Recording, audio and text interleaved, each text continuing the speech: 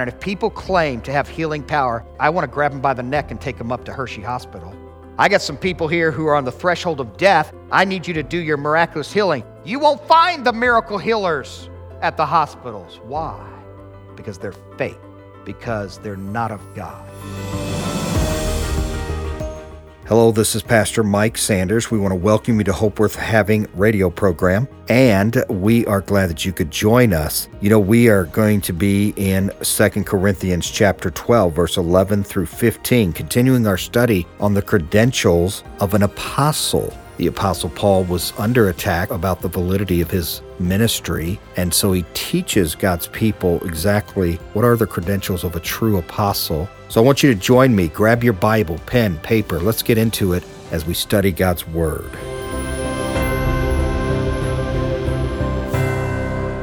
John the Baptist was not a wimp, and he was not a person who was going to back down or retreat from what is right. He was thrown into jail for confronting the politicians. In verse 1 of chapter 11, the Bible says, "Now it came to pass when Jesus finished commanding his 12 disciples that he departed from there to teach and to preach in their cities. And when John had heard in prison about the works of Christ, he sent 2 of his disciples and said to him, 'Are you the coming one, or do we look for another?'" What did Jesus answer? Jesus answered in verse 4 and said to him, "Go and tell John the things which you hear and see. The blind see, the lame walk, the lepers are cleansed, and the deaf hear, the dead are raised up, and the poor have the gospel preached to them." What's so amazing about this text is simply this, that here, John the Baptist, the one who paved the way for the coming Savior, the one who would preach the gospel, and as he was preaching, he saw Jesus, and he pointed to Jesus, and the crowd looked over, and he said, "Behold, the Lamb of God who takes away the sins of the world." The one, John the Baptist, who was to baptize Jesus, that he was so humbled by this that he said to Jesus, "I am not worthy to even unloose the shoestrings on your sandals." John the Baptist, when he did baptize Jesus, the Bible tells us that the Spirit of God, like a dove, descended upon Christ, and the heavens opened up, and the Father declared, "This is my beloved Son, in whom I am well pleased." This John the Baptist, who witnessed the Trinitarian manifestation and glorification right there in the midst of the Father, the Son, and the Spirit at the baptism of Jesus Christ. This same John the Baptist, who was struggling in jail, he was discouraged, and he doubted, and he wondered. You remember what he said to his disciples? John said to the disciples, "Go ask Jesus, 'Are you the coming one? Or do we look for another one? Are you the anointed one? Did I get it right? Did I make a mistake? Is there somehow we got it wrong?" And here's what Jesus' answer. He said, "Look to these signs. Go tell John the signs." Now, John would know the signs of a true Messiah. And he walked through those signs in verse 5, and he said the gospel is to be preached to them. That's how they knew. So what I want you to understand is this, that the miracles that were for a particular time period authenticated the miracle workers themselves as God's representatives and messengers. Jesus performed miracles. The apostles performed miracles. And these were all designed to validate that they truly were from God. 1 Corinthians chapter 1, verse 22, Paul reminds us that the Jews request a sign. What is that sign? Well, the signs and wonders that were done by Jesus and the apostles confirm that God was closing out the Old Testament. He was launching the new, transitioning the New Testament. Why would he close out the Old Testament? Because Christ, the Messiah, has fulfilled the law. He has accomplished everything. Jesus said, I didn't come to do away with the law, but I came to fulfill the law. Jesus, all that the law demanded from us, we could not fulfill, but Christ fulfilled it for us, and therefore we are launching into the New Testament, the new covenant, where we, by faith, can have salvation and have our sins washed away and enjoy the righteousness of God and stand before God and be righteous not because of what we have done and not because of what we have accomplished, but because of everything that Jesus Christ has accomplished. And so we have this joy, we have this excitement because we know that the message is true. How do we know that the message is true? How do we know that Jesus is not a charlatan, that the Apostle Paul is not a charlatan? Because of the signs, the wonders, the miraculous ministry that they had. So get this, sign gifts had a unique purpose. They were to identify the authentic spokesman for God. They validated the message and the messenger of God. So come back to chapter 12 of 2 Corinthians. Look at verse 12 again. When Paul is trying to say, I am legitimate. I'm the real deal. I'm the one that is representing God to you, not these fakes, not these charlatans.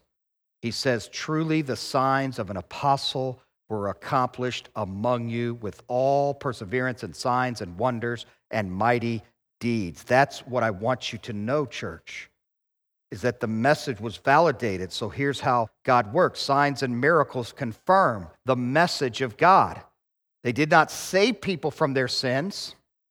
These sign gifts, there were many times Jesus healed people, but they never received him as Lord and Savior. There was many times that the apostles did great miracles, but they never, ever surrendered their heart to the Lord Jesus Christ. The miracles, the signs, were only validating to all who were observing that these servants were truly sent from God. Acts chapter 2, verse 43, the church is already launched, the church is moving, it's making great impact, and the Bible says that fear came upon every soul, and many wonders and signs were done through the apostles.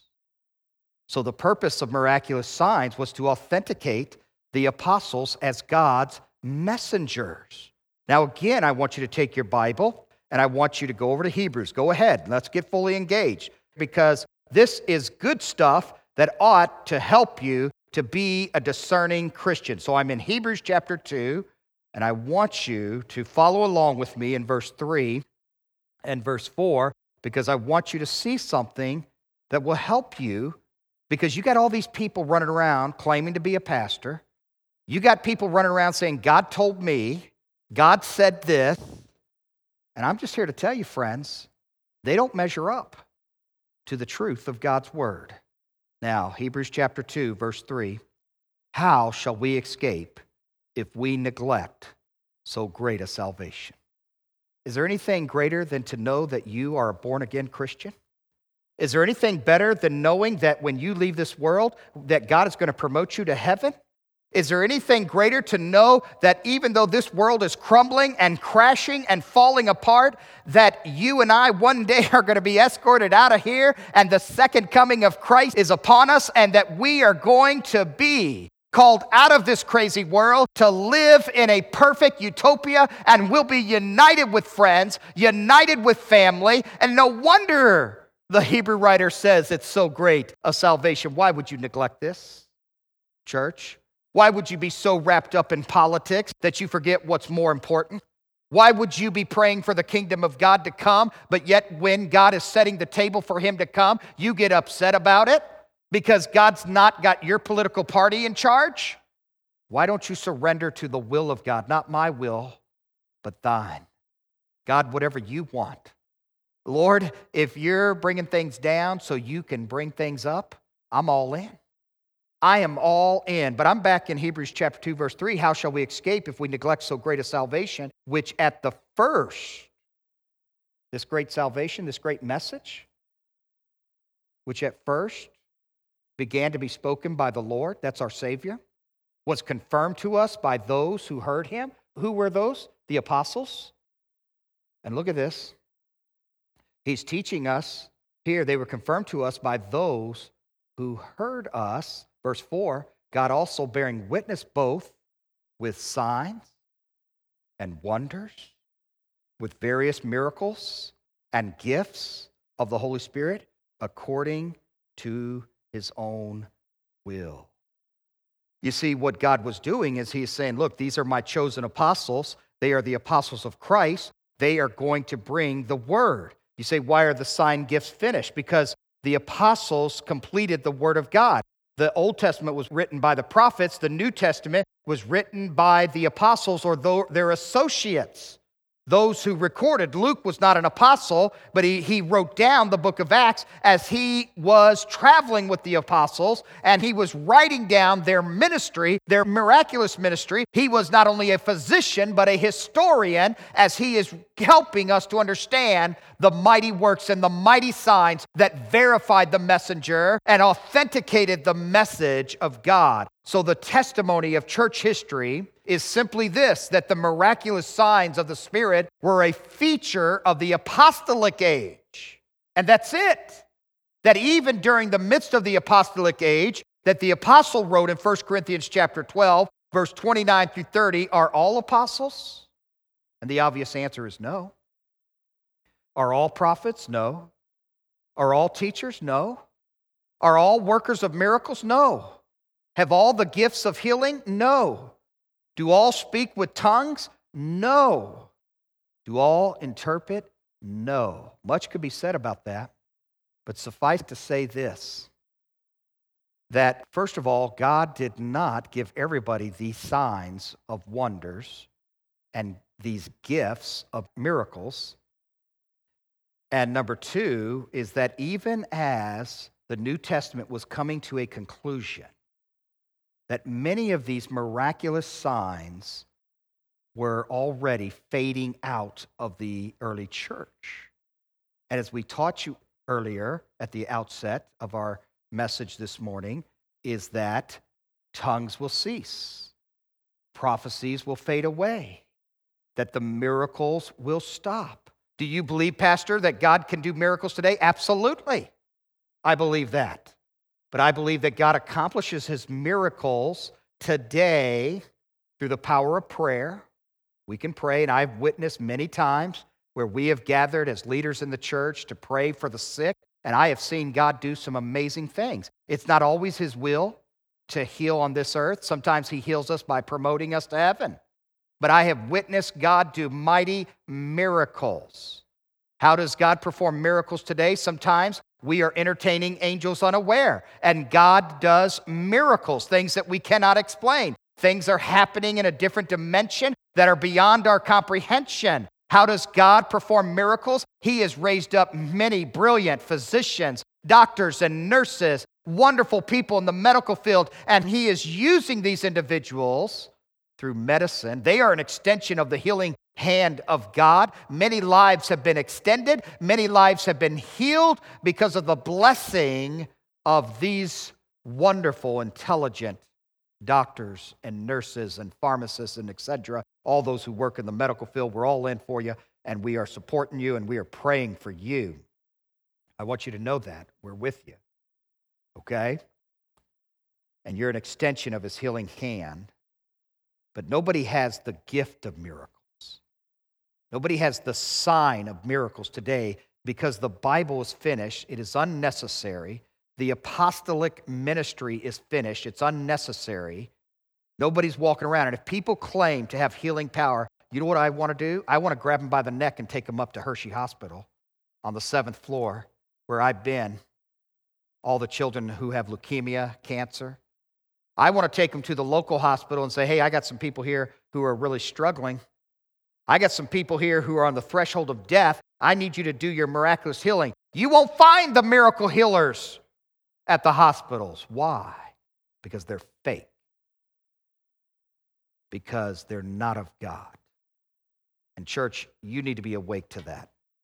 You need to be awakened to that, and you need to understand that the credentials of a true apostle were that they would express and show these truly signs, and that those signs were for a season, and once the Bible was completed, it was unnecessary for today. Now, the second thing I want you to learn real quickly here, I only got 3 points, so we'll fast track as quick as we can. But I want you to know that the apostle's second credential was his faithfulness to God. We go back to verse 12, and you'll note that as he says, truly the signs of an apostle were wrought among you in all patience. The word patience has the idea of endurance. It's the Greek word hupomene. It is referring to the ability to endure hardship under the pressure, under the persecution, under the problems in the ministry. What authenticated the apostle was he was not a flash in the pan. He was not coming late and just showing up and all of a sudden razzle-dazzle everybody. He was a true an apostle because from the beginning of the church, he was pounding it out with the church. He was working hard for the church. He was ministering faithfully for God. And we saw in chapter 1, we saw in chapter 4, we saw in chapter 6, the apostle listed all of his persecutions in 2 Corinthians, and he listed all that he had endured for the cause of Christ, all that he had to deal with when relating to try to advance the gospel of Jesus Christ. You have read in the book of Acts all the persecution that he has faced. He is not just someone who showed up on the scene and all of a sudden has all the answer. He is a man who has been faithful to God in the little. He is a leader of much, and God's hand is upon him because of his faithfulness. Remember what Paul taught us in 2 Timothy chapter 2, verse 10. Therefore I endure all things for the elect's sake, that they may also obtain the salvation which is in Christ Jesus with eternal glory. Here the apostle had endured so many trials just to get the gospel to people, just to help people believe in Christ. And you would think for all that Paul had endured for the church at Corinth, that they would defend him, that they would commend him, that they would step up and say, we're not going to let these charlatans run you down, to the Apostle Paul. But that's not what they did. They listened. They began to be enamored by these false teachers, and they began to criticize and find fault with the apostle. That's the way it is, friends. I have to be honest with you, God's people sometimes can be very fickle. They're always enamored with the latest fad. Here you have a servant of God who's faithfully plugging along, serving God, sacrificing, and then somebody comes around and, I remember a lady came to me and she's all excited about Joel Osteen. She just thought he was the greatest thing since peanut butter. You say, Pastor, it's the greatest thing since sliced bread. Not according to me. All right, I think peanut butter is better than sliced bread. I think peanut butter with sliced bread is good.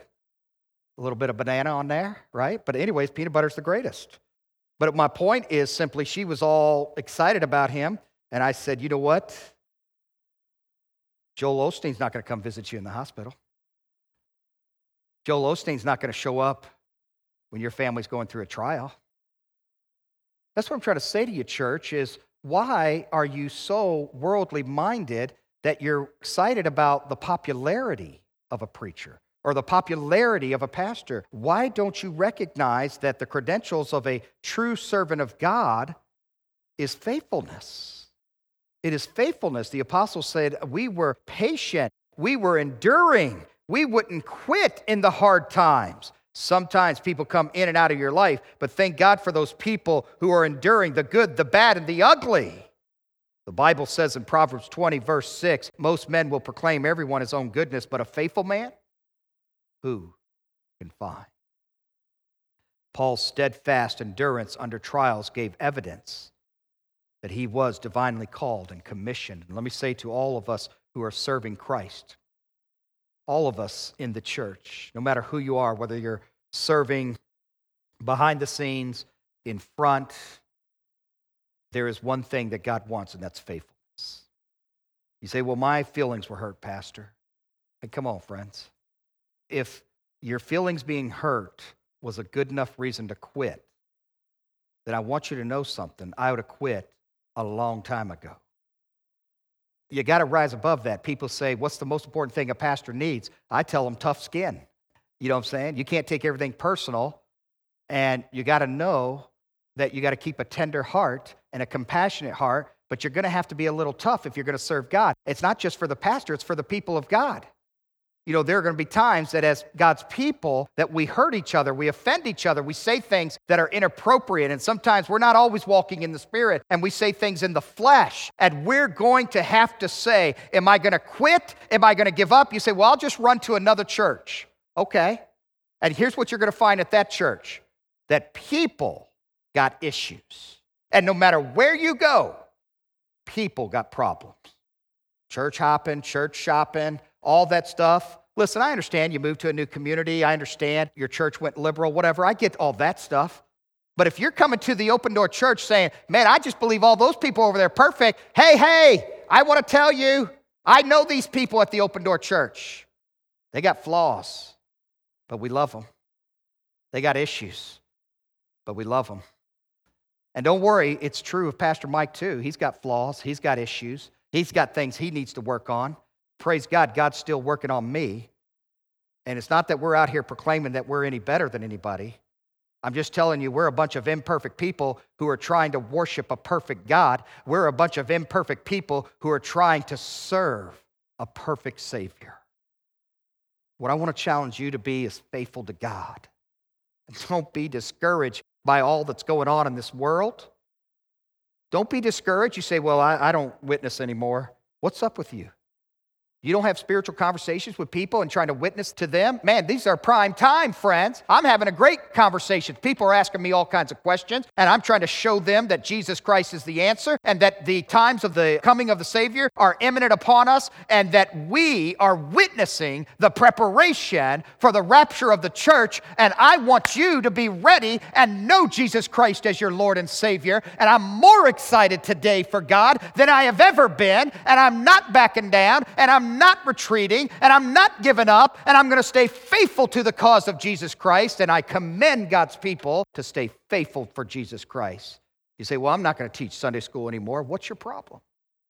Are you telling me that little boys and girls don't need to hear about Christ? Well, I'm not going to go serve in the TV ministry anymore. Are you telling me that we should just fold up, quit, and give up? Absolutely not, church. We're not doing it. Okay? If you want to go to a church that's still shut down, God bless you. You do you. But for Pastor Mike, we're staying at it. We're going to be faithful to God. We're going to make a difference. Now, the last credential is sacrifice. Look at verse 15 of chapter 12. He says in verse 15 of chapter 12 of 2 Corinthians, I will very gladly spend and be spent for you. Though the more abundantly I love you, the less I be loved. You know what I've learned in life is sometimes the people that you love the most hurt you the most. That's exactly what Paul's saying. Isn't it crazy how that works? But here the apostle had given so much for these people, and yet they had hurt him, literally to tears. He was devastated by them. But he says, you know what? It doesn't matter. I love you. And my love for you is not conditional. Paul says that he would be spent for them. He's gladly to spend, and he's gladly to be spent.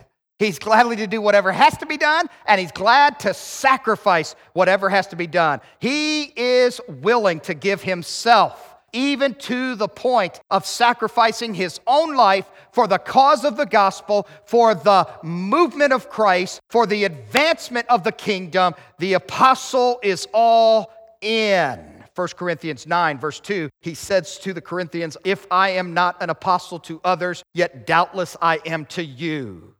For you are the seal of my apostleship in the Lord. You see, the apostle had done so much for these people. He went in and he plowed out a church. He planted a church. He witnessed to these people. He led them to Christ. He showed them the gospel plan. He showed them and answered their questions. He discipled them, going house to house, teaching them the Bible. He worked tirelessly and effortlessly. He gave it all for the cause of Jesus Christ. People say, Pastor, it's time to hang it up. Listen to me, friends. Whether it is online or whether it is in small groups or whether we got to have multiple services, it doesn't matter. Whatever it takes to minister to God's people is the way it's going to be at the Open Door Church. There is no ifs, ands, or buts. And if anybody wants to do something different, they need to understand they're at the wrong place.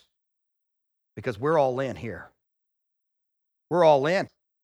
We must be willing gladly. That's what the apostle said. Gladly I do it. He wasn't complaining, but he gladly gave himself to service. He gladly sacrificed for the church. And I want you to get there. I want you to serve God with joy. I want you to be glad about all that you do for God. And you say, well, somebody forgot to pat me on the back, and somebody forgot to thank me, and somebody forgot to give me a certificate. That is all rubbish, church. It means nothing in the kingdom of God, because one day I want you to know you're going to stand before God, and He is going to commend you for your faithfulness and your sacrifice for God. He is the one who is going to be rejoicing of the great work that you have done for His cause. He is going to give you a crown. And what will you do with that crown? Will you keep it for yourself? Absolutely not. I fear that some of you might try, but you shouldn't. You'll take those crowns and cast them at the feet of Jesus and worship Him for every service, and all that you and I have done for Him will be worth it as we spend eternity with Jesus Christ. Listen to what Paul said to the Galatians. My little children, for whom I am again in the anguish of childbirth until Christ is formed in you. Here's what I want you to know. Paul, he uses an analogy here as if he was in the anguish of giving birth to a child. I'm all in till Christ is formed in you. You say, what's the goal of this church? It is that we could present to our wonderful Savior God's people who are without blemish, who are reflecting the image of Christ every day. And whatever it takes, we will do it, church. And we are all in. And I want to challenge you and call you to that great commitment. I want to invite you to be a people who will be faithful to God. And I want to invite you to be a people who will sacrifice for Christ. And I want to invite you to be a people who have discernment, that you are not lured away by the devil, by fake teachers, false pastors, people claiming to be something that they're not, but that you would once again reignite your heart for Christ and dedicate your life to His cause. You remember when you first did that, church? You remember when you wept on the altar? You remember when you said, Lord, here am I, send me? You remember when you said, God, I'm all in? My staff knows I'm all in, because I tell them all the time. So much they can't stand it, probably. But I remember when for my birthday, they bought me this little container, and it said, I'm all in. And it was filled with peanut butter cups. Well, when it comes to peanut butter, Reese's peanut butter cup, I am all in. But I want you to know I'm all in for Jesus, more so. And whatever it takes, church, let's right now, with our heads bowed and our eyes closed, would you take this moment and right now with your family, with your spouse, would you right now, no matter if you're alone in your living room or you're with others, just bow your head right now and say, Lord, I'm all in. Whatever it takes. We're going to finish strong for you, Lord. We are going to sacrifice like the Apostle Paul did. We are going to be faithful like the Apostle Paul was. We are going to be a discerning believers. We are going to have wisdom, and we're not going to be led astray in these times that we live in. But we're going to be dedicated more so than we have ever been.